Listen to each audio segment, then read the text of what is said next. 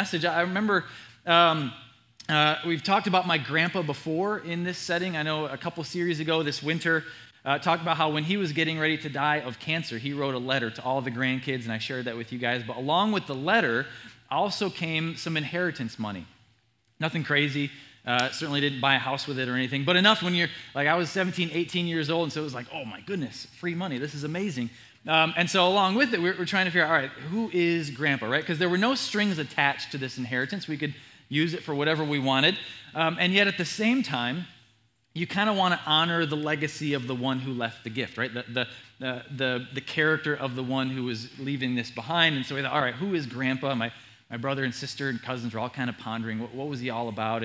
And in his grandkids, he would have wanted to see that we were loving Jesus, that we were working hard, and that we were good stewards, that we were wise with the resources that we had. So we're just kind of figuring out all those things. And so there's a little bit of a tension of knowing, okay, I have total freedom to do whatever I want with this money, and yet we want to honor the man, right? We want to honor his gift and what he left behind for us. It's kind of our first chance to take care of something large like that. And so with me, with all of my wisdom and with all of my desire to honor him, I used that money to buy a 1995 Chevy Camaro.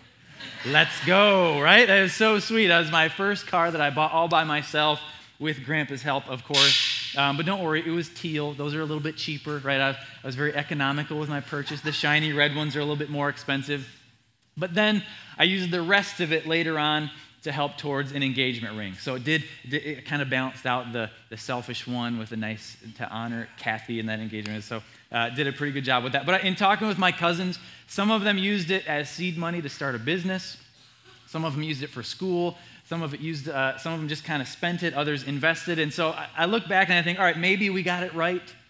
Maybe in some ways we didn't. Maybe a combination of both in some ways. But we were given, when you have that kind of opportunity, when you are given that type of responsibility, when you're given a mission like that, it's tough to find the right balance because I'm free to do what I want with it, but there's a greater legacy to keep in mind. There's a bigger goal to keep in mind. And so in those moments, there's so many things to consider, so many things pulling us in different directions, grabbing our attention, even good things to focus on. And so for better or worse, in those moments, I think we have to just go back to the original goal, the original legacy, the original mission that we're given, and do our best to see it play out.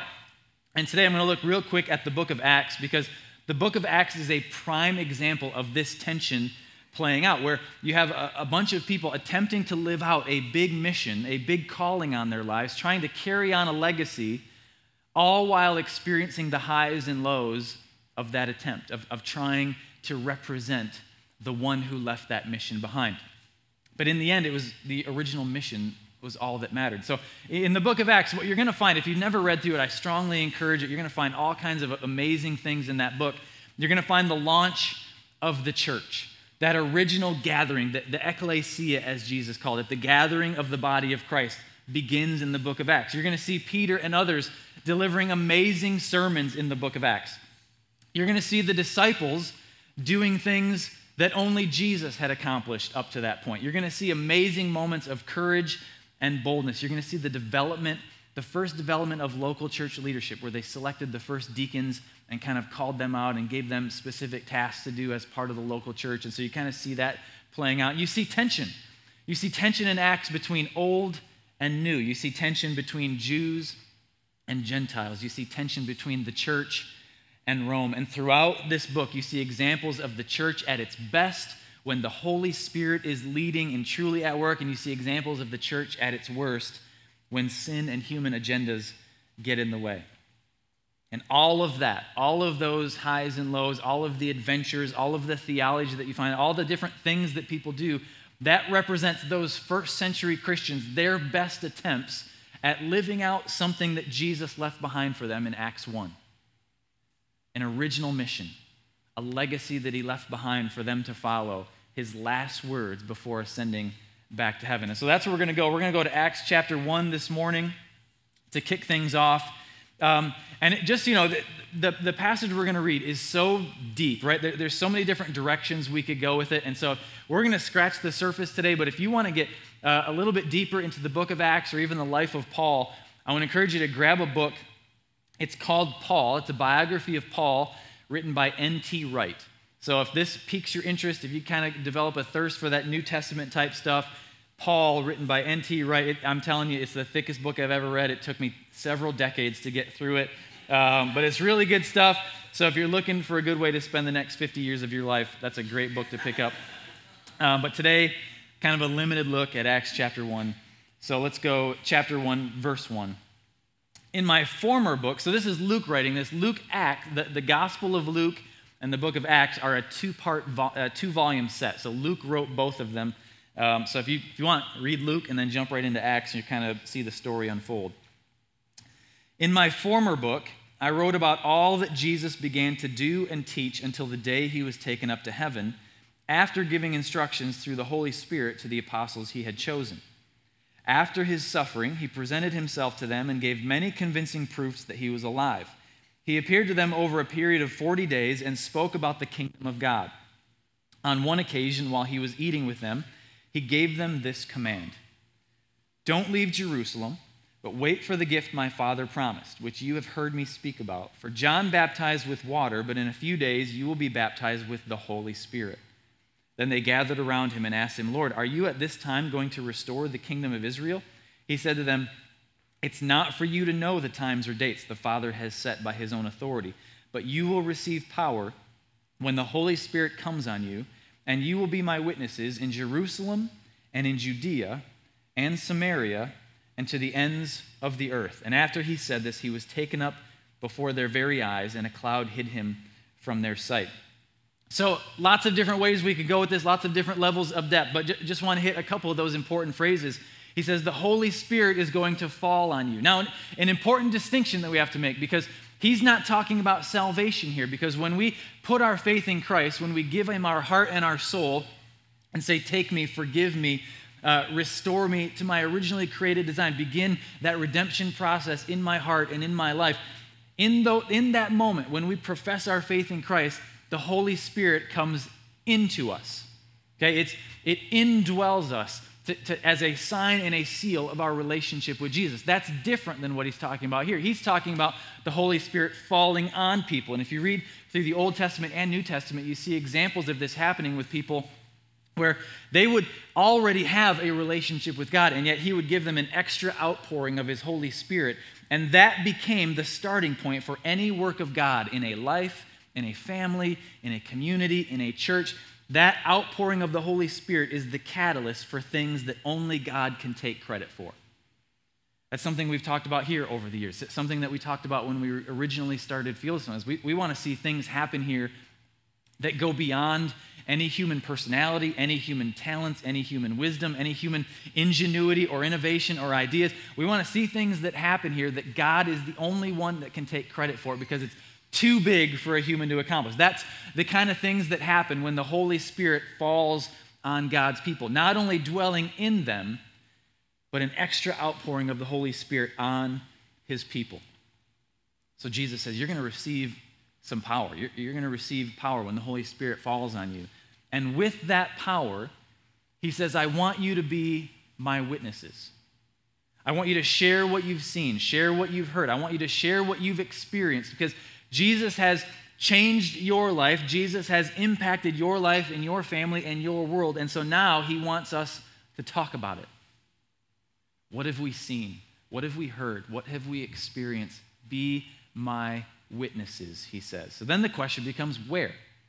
Where are we supposed to talk about him? Where are we supposed to be his witnesses? Well, what he says is, I want this to happen in Jerusalem, in Judea, in Samaria, and to the ends of the earth. Now, again, this is another section that we could spend days on. And this is why we do series, because I think, man, we could spend a day on this and a day on that.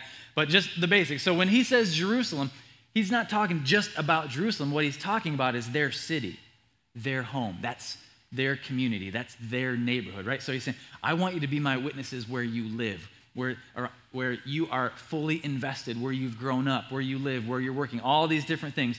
That's their home. And then he expands outward. He says, I want you to be my witnesses in Judea. Judea was their region, right? Think of it as a county or a state, right? It's still their community, but it's their extended community. Not exactly where they live, but that region of people who have some of those shared values and things. But then he goes even further, and he says, I want you to be my witnesses in Samaria. Now, Samaria wasn't super far away, but if you think back to the story of the woman at the well, you think back to the story of the Good Samaritan, Samaria was a region where there was some racial conflict between them and the Jews, to the point where Jewish people, instead of going through Samaria to get to the northern part of the country, they would do a loop around it to avoid interacting with the Samaritans. So Jesus says, I want you to be my witnesses to a nearby region where you're kind of like them, but different. We're talking about people with a different cultural background. We're talking about people with different politics. We're talking about people with a different religion or a different interpretation of the scriptures. He says, I want you to go to Samaria. I want you to go to a nearby region where the culture and the people are different from you. And then he says, I want you to go to the ends of the earth. And so for them, now you're talking about places that you need to get on a horse or get on a boat. Or for us, a region where you got to get on a train or a plane or get in a car and get out of here, right? The ends of the earth. So Jesus is saying, I want you to be my witnesses to the people closest to you, to the people who are like you, to the people who are not like you, and I want you to be my witnesses to the people who are far from you. Talk about me, talk about your faith, talk about your relationship with your heavenly Father, with the people who are closest to you, with the people who are like you, with the people who are not like you, and the people who are far from you. Now, does that mean if you've never gotten on a plane and shared Jesus to someone in another country that you're living in sin? No, not what that means. So for that, I want to go back to another spot where Jesus is sharing this challenge. We've hit it before, we'll hit it again. It's called the Great Commission in Matthew 28, and we get a little bit more clarity on what he's talking about here. So Matthew 28:19, Jesus is talking, and he says, therefore go and make disciples of all nations. There's that ends of the earth thing. Baptizing them in the name of the Father and of the Son and of the Holy Spirit, and teaching them to obey everything I have commanded you. And surely I'm with you always to the very end of the age. Now, these couple verses, we spent 3 or 4 weeks talking about them a couple summers ago. You can go back and find that if you want. But Joe kicked off that series and did a great job picking this passage apart. And if there's one thing you learn as a pastor early on, is when you hear good content, you steal it, and you steal it early, and you steal it often. And so I've quoted Joe on this. I'm going to quote him again, because when you dissect this verse, therefore go and make disciples, the way it's structured is actually saying, as you go, make disciples. As you go, make disciples. And so Jesus knew, as he's giving them this commission, as he's leaving this legacy and this mission behind, Jesus knew that his followers would be going to work every day. And he knew that his followers would be worshiping in their synagogue every week. And he knew that his followers would be interacting with family and friends, both near and far. He knew that his followers would be traveling for work, traveling for vacation, traveling as part of the military. He knew that his followers would be interacting with international travelers, because if you ever look at a map of that Middle Eastern world, especially in the first century, any traveler trying to go from north to south in that known world was going to pass through the funnel of Israel/Palestine, right? And so they were going to be interacting with all kinds of international travelers, and he knew that very shortly his followers would be scattered around the known world by persecution. And so he says, wherever life takes you, wherever the world pushes you, wherever I call you, take the truth, take the story with you. Be my witnesses to those close to you, those like you, those not like you, and those far from you. Now, this isn't just for professionals, right? Because you think, all right, this is for pastors, this is for missionaries. Believe it or not, I got a pretty good deal going. I am literally getting paid to talk to you right now. It's amazing. But this mission, this calling, isn't just for pastors, isn't just for professional full-time ministries. It's for people in all walks of life, all trades, all situations. I mentioned N.T. Wright, who wrote the book called Paul, and a passage from that book, N.T. Wright says this. He says, when people in churches today discuss Paul and his letters, they often think only of a man of ideas who dealt with lofty and difficult concepts, influencing libraries, seminar rooms, and the minister's study. We easily forget that the author of these letters spent most of his waking hours with his sleeves rolled up, doing hard physical work in a hot climate, and that perhaps 2/3 of the conversations he had with people about Jesus were conducted not in a place of worship or study, not even in a private home, but in a small, cramped workshop. Saul had his feet on the ground and his hands were hardened with labor, but his head still buzzed with Scripture and the news about Jesus. So Paul, this man that we know as this great missionary who found his way even into the eastern part of Asia, all the way to the known world, past Rome, and maybe even into Spain, this great missionary actually spent most of his time making tents and telling people about Jesus as he worked, and telling people about Jesus as he went to the synagogue, and telling people about Jesus as he went to the market, telling people about Jesus even as he interacted in everyday life. Be my witnesses. As you go, make disciples. Tell people about Jesus. And this looks different for every believer. Now it looked different for every believer in the first century, but everything that we see in Acts, everything that we see throughout the New Testament is their attempt to live out that mission from Matthew 28 and that legacy from Acts chapter 1. It includes everything that the Holy Spirit empowered them to do, from gifts and talents to sermons he empowered them to preach, to miracles they were able to perform in some cases, to creating the church leadership structure that we still follow in many ways today. And so, was it great a lot of the time? Yes. Was it messy sometimes? Yes, there were humans involved. But it's the original mission that matters. And so as we consider that today, just a couple questions to throw at you as you start thinking through, okay, where do I need to be more of a representative of my faith? Where do I need to be more bold and willing to talk about Jesus and the things that he's done in my life? Well, the first question is this: where are you? Where are you? Who's your inner circle? What everyday conversations and interactions do you have that could be seasoned with truth and seasoned with faith? Where do you already have relationships? Where do you already have commonalities with the people in your life? Where do you already have some influence? These are places to share Jesus. Where are you? Second question follows up on that. Where do you go? Where do you go? Where does work take you? Where do other responsibilities take you? Where does vacation take you? Who do you interact with that maybe isn't in your inner circle but has some shared values and some shared culture and some shared ideas? Who do you interact with that's maybe nearby but has different culture, different values, different ideas of the way the world works? For some of you, this is going to take you not very far at all. For some of you, work takes you around the world various times throughout the year. Where are you? What's home for you? What's your community? And where do you go? That's kind of venturing outside of that community, because those are places to share Jesus. And the third question is this, kind of takes it to the next level. Where are you? Where do you go? And maybe where should you go? Where should you go? Is God calling you to something more?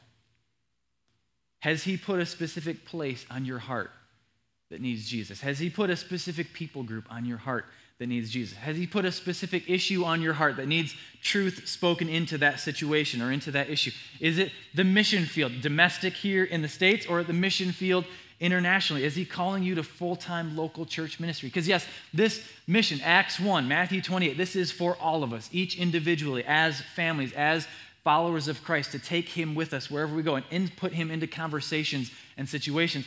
But some of us are called to something more. Are you supposed to be the next missionary? Are you supposed to be the next church planter or youth pastor or whatever it is?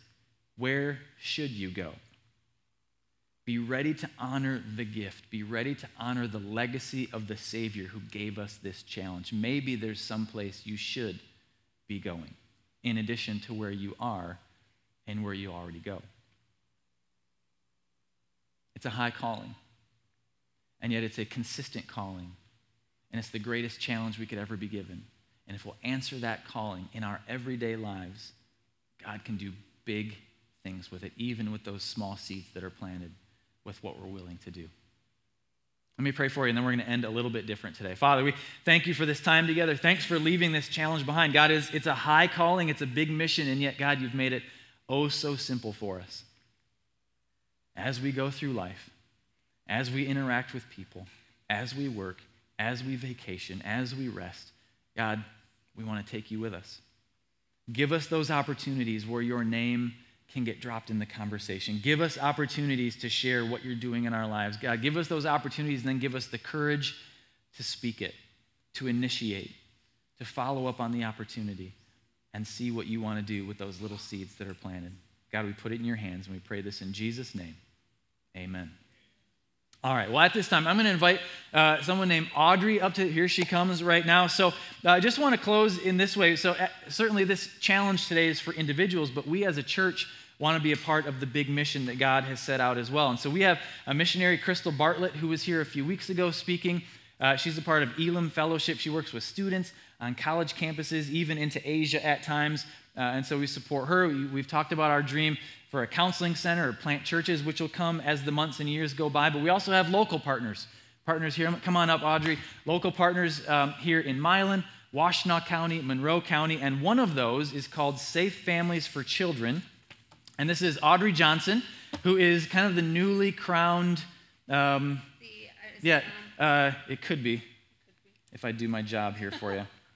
So, coordinator for Washtenaw County of Safe Families. Tell us about yourself. Tell us about Safe Families and what that all looks like. So, I am the Washtenaw County coordinator for Safe Families for Children. Safe Families for Children is a ministry that is volunteer-led, based in churches. Churches partner with Safe Families, like Fieldstone and other churches in your community. And the goal of Safe Families is to keep children out of foster care who do not need to be in foster care. There are a lot of, well, let me back up. So I'm pregnant. I'm doing 10 days. 10 days? 10 days. Okay. And when I have this baby, my mom's going to come over and help me. My neighbors are going to come bring me meals. I'm going to have people offering to watch my other kids or take them to school or things like that. And I think that that's a pretty common experience for all of us when a big life change happens, or if you're in a crisis, or if somebody passes and you have that support of your friends, family, and church community. The people that we help in Safe Families, they don't have that support. A lot of them have aged out of foster care. They have rocky relationships with their family. They might not even know a lot of their family. And when you don't have that support and something happens, what do you do with your kids? I've worked with moms who have gone into the hospital for surgery, and if they don't have child care for their kids, they go into foster care. The CPS gets involved. Moms who may be struggling with addiction and really want to get help and want to go to rehab, but there's no one to watch their kids for them while they go for a 2-week program or whatever it may be. Those kids get taken. And that's something that we want to try to avoid because it is so important for kids to stay with the parents, especially if it's something where they're really trying to better themselves and they just need that little bit of support. So there's multiple ways that you can get involved. A host family is a family that will actually take the kids. It can be for 3 days, it can be for 30 days, but they take the kids and essentially just, babysit them while the mom takes care of what it is that she needs to take care of. There's a family friend who is a friend to the mom, and it does just that, just be a friend. Take her out to coffee, help her reach her goals, and kind of walk alongside of her. And then there's a family coach that is a support to the host family and the kids.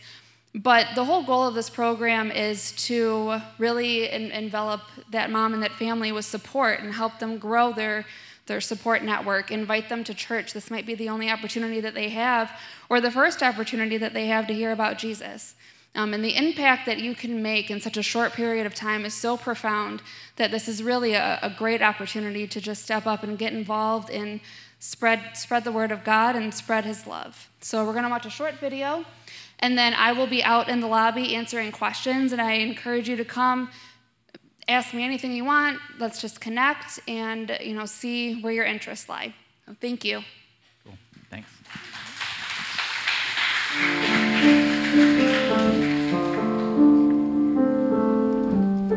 We did foster care for about 15 years, and we know the cycle of moms having babies and losing babies and never really getting better. And as our kids got older, we started feeling like, there has to be a different way to do this. And so in searching for how can we help people in this area without being a foster family. Actually, on the internet, we found Safe Families and started researching it, looked into it, and thought this is amazing. Safe Families for Children helps keep families together and prevents kids from entering the foster care system by connecting isolated, struggling families with volunteers in the community who are motivated by compassion and provide whatever wraparound support that family needs in order to move towards stabilization and staying together. Oh, what are you doing? The biggest difference between foster care and Safe Families is that the parent has volunteered, so immediately you see the difference between how the mom wants to work through the situation.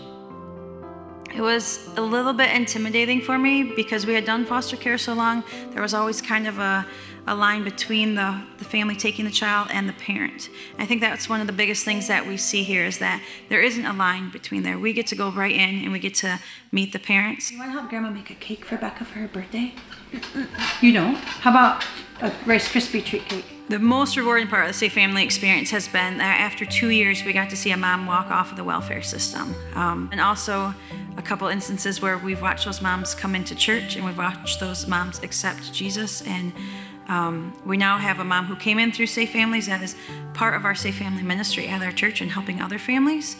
And she's on fire for Jesus right now.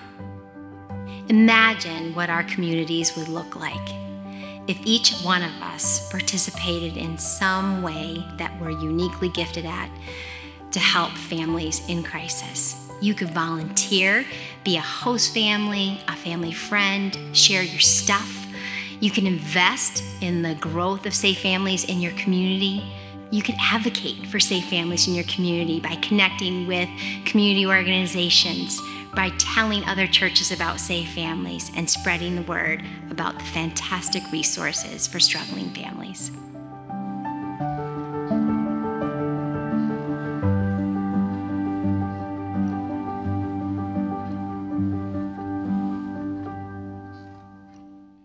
Okay, so we have ended early strategically today, not so you can race back to the garden, but so that you can spend some time talking with Audrey at her table over there in the lobby. Would really love for you guys to consider and pray through some of the opportunities along with Safe Families.